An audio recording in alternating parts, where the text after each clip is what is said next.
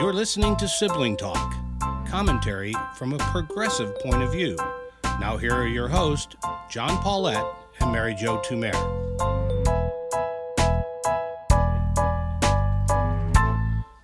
Hello, I'm John Paulette. And I'm Mary Jo Tumer. Mary, I'm all excited to have a new project. I am writing the outline for a new TV series I want to pitch to Netflix.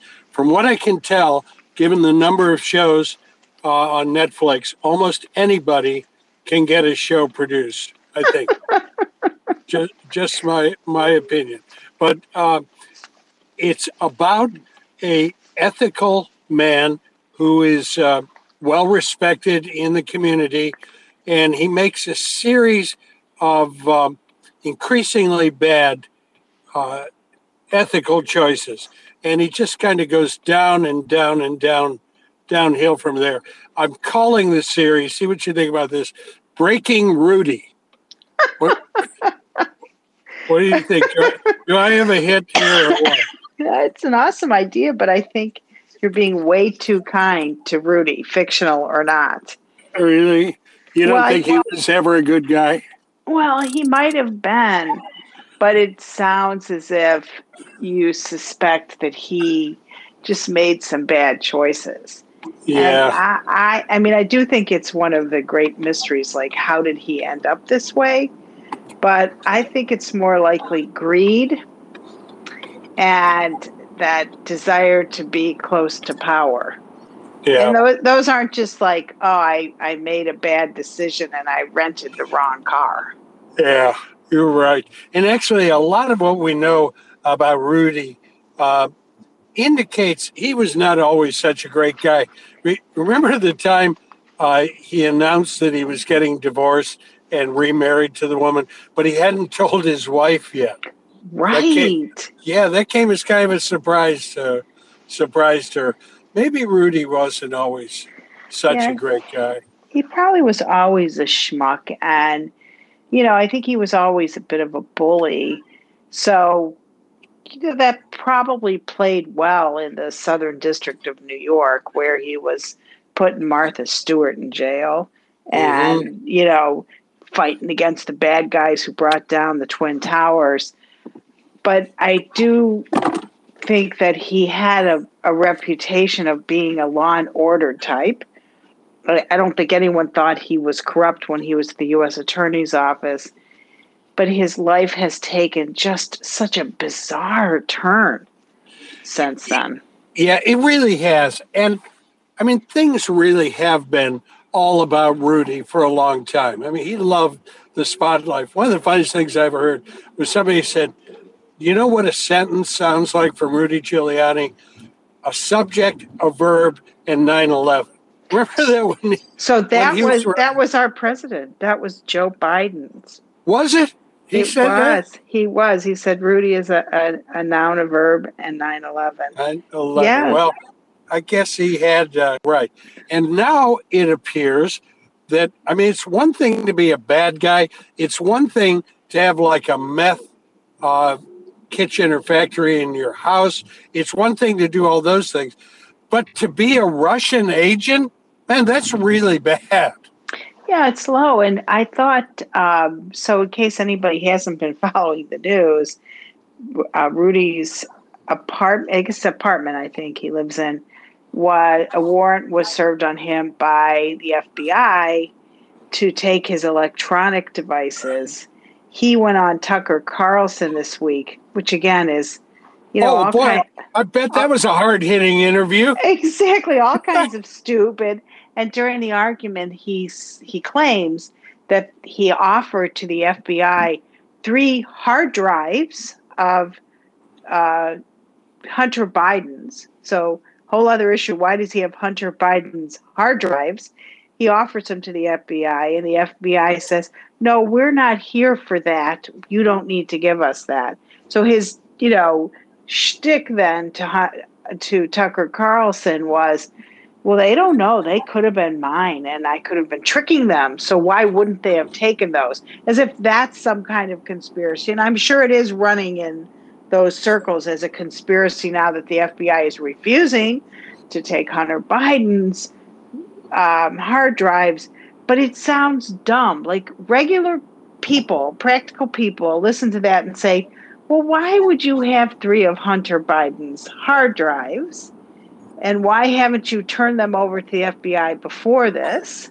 And why didn't you turn over your stuff to the FBI before this as well? Because he's been under investigation for a couple years. Absolutely. And, I've heard parts of him being interviewed, and the central thing seems to be, listen, I was cooperating. They had no reason to. He goes through a whole thing on this. Crashed down my door at 6 a.m. Well, they didn't really crash it down, but they knocked in a crashing manner, and they didn't need to do any of this. I wish I was making that up. They didn't need to do any of this. The funny thing is that the FBI and a federal judge looked at this carefully and came to the conclusion that they did need to do this, that they couldn't trust him to bring things out. And not only couldn't trust some citizen, but knowing how difficult, I don't know what the word is, precarious it is to take the things of a lawyer. And correct me if I'm wrong on this, you're always kind of nervous. Are we going to cross the line on the lawyer's relationship with his client, especially when his client was the president of the United States? I got to believe a federal judge thought long and hard before they issued this warrant. Don't you think so? I agree. I mean, not that first of all, I've never done criminal law, and nor have I ever been the subject of an FBI investigation. But I do agree that lawyers, judges are very reluctant to get in between the attorney-client relationship because it's really sacrosanct. It's like the penitent confessor relationship. You have to have places where people can be honest with someone. And in a system like ours that allows people, that you're innocent until proven guilty. So the state can't come in and take that evidence to prove guilt that a lawyer has. But my understanding, correct me if I'm wrong, John, is that this has less to do with Trump, at least at this moment, and more to do with Rudy's not registering as a foreign agent and then paying the Ukrainian government for dirt on Hunter Biden. Well, I think it does, but it is all tangled up with Trump. I think, and again, I'm not a lawyer at all, but occasionally I had to try and nail some kid on a plagiarism count, which is within my purveyance. You've got to find, don't you, something specific that's actually criminal. There may be a lot of things Rudy or somebody else did that were just nasty. He shouldn't have done them. But what is the one that absolutely there's a statute? You know who I learned that from? The Republicans, who all through the impeachment and everything else kept saying, point to specifically what he did wrong. What statute did he violate? Well, Rudy, we're telling you, you're required to register as a foreign agent if you're going to lobby on their behalf, and you didn't do that. And that's bad, Rudy. It's like really bad. So one of the other things, and I read this, I think it was in Vanity Fair actually, that in 2019, Rudy had bragged really that he was the one who had convinced Trump to fire Maria Yovanovitch. Remember her? She testified it. And that in of itself is not legal to, peddle your influence. The question that the Department of Justice is looking at right now is, was he paid to do that, and did he do that on the behalf of the Ukrainian government, who did not like her?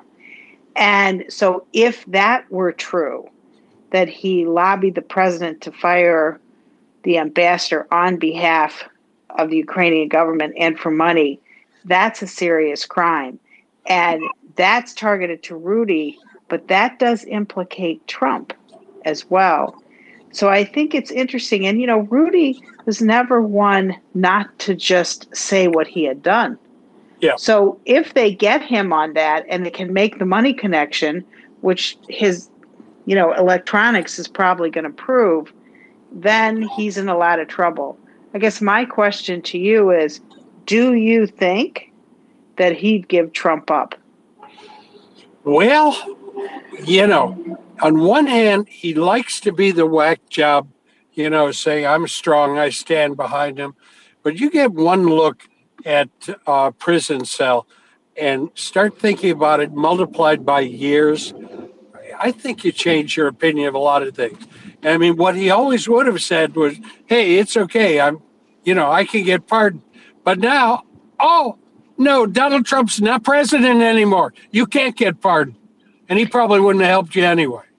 So, what's interesting, John, because there's another story in the news, of course, in the world of wackos, that Greenberg, who's the friend of Gates, right?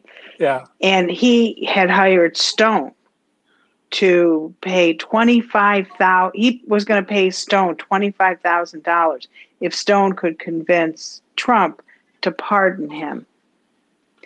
And in the letter he wrote to Stone, and again, I think it's Politico that's reporting this, he admitted that both he and Gates had had sex with this 17-year-old. Now, it is worse to admit that you've had sex with an underage person than it is to admit that you were paid money by Ukraine to get the ambassador fired. I mean, wouldn't you say, which of those two, if you had to admit one of those crimes, which one would you admit to? Yeah. I think the Gates has the worst one here. And they are both, Rudy, worse than what you put Martha Stewart in jail for. Exactly. That's so funny. You go back to his life as the U.S. attorney, and he was just such a bully and went after people in such a vicious way. And here what he's done is, on a scale, appears to be worse than what they had done. Well, it absolutely is. The only thing that would really make this better, if Matt Gaetz hired Rudy Giuliani as his lawyer. Wouldn't that be? That would be awesome. Yeah. And, I did read about, is it Greenberg? Is that the fellow's name? Greenberg, yeah. Yeah.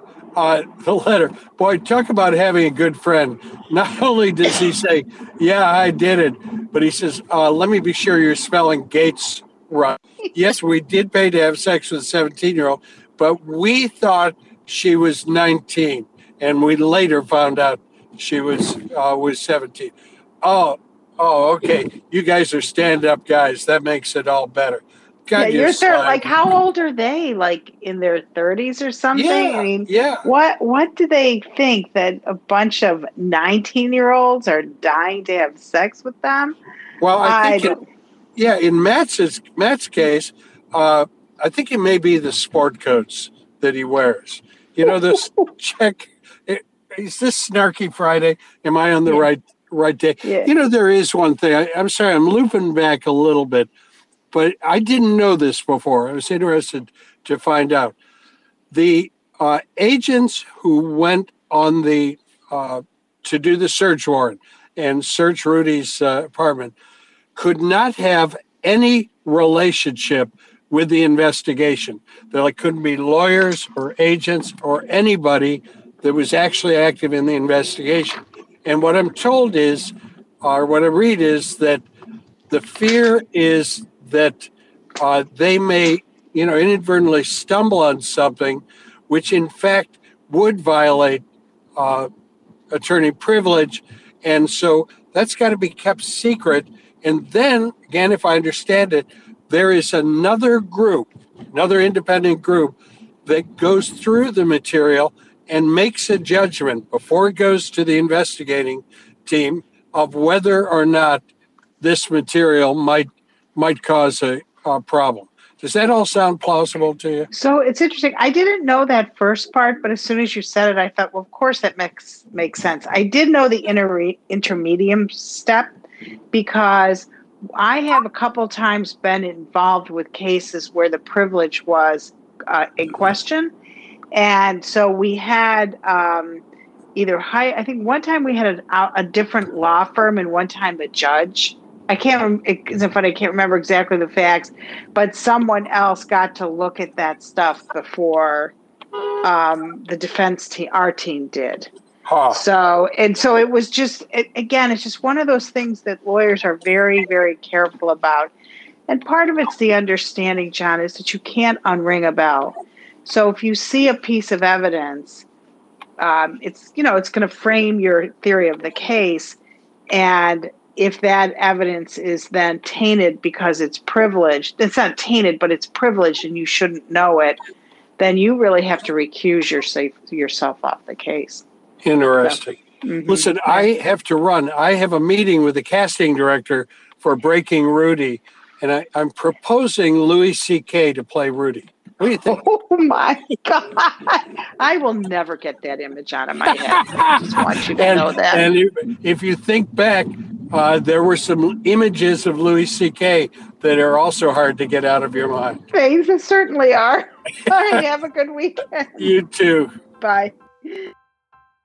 Sibling Talk is a JMP production. Theme song by David Paulette.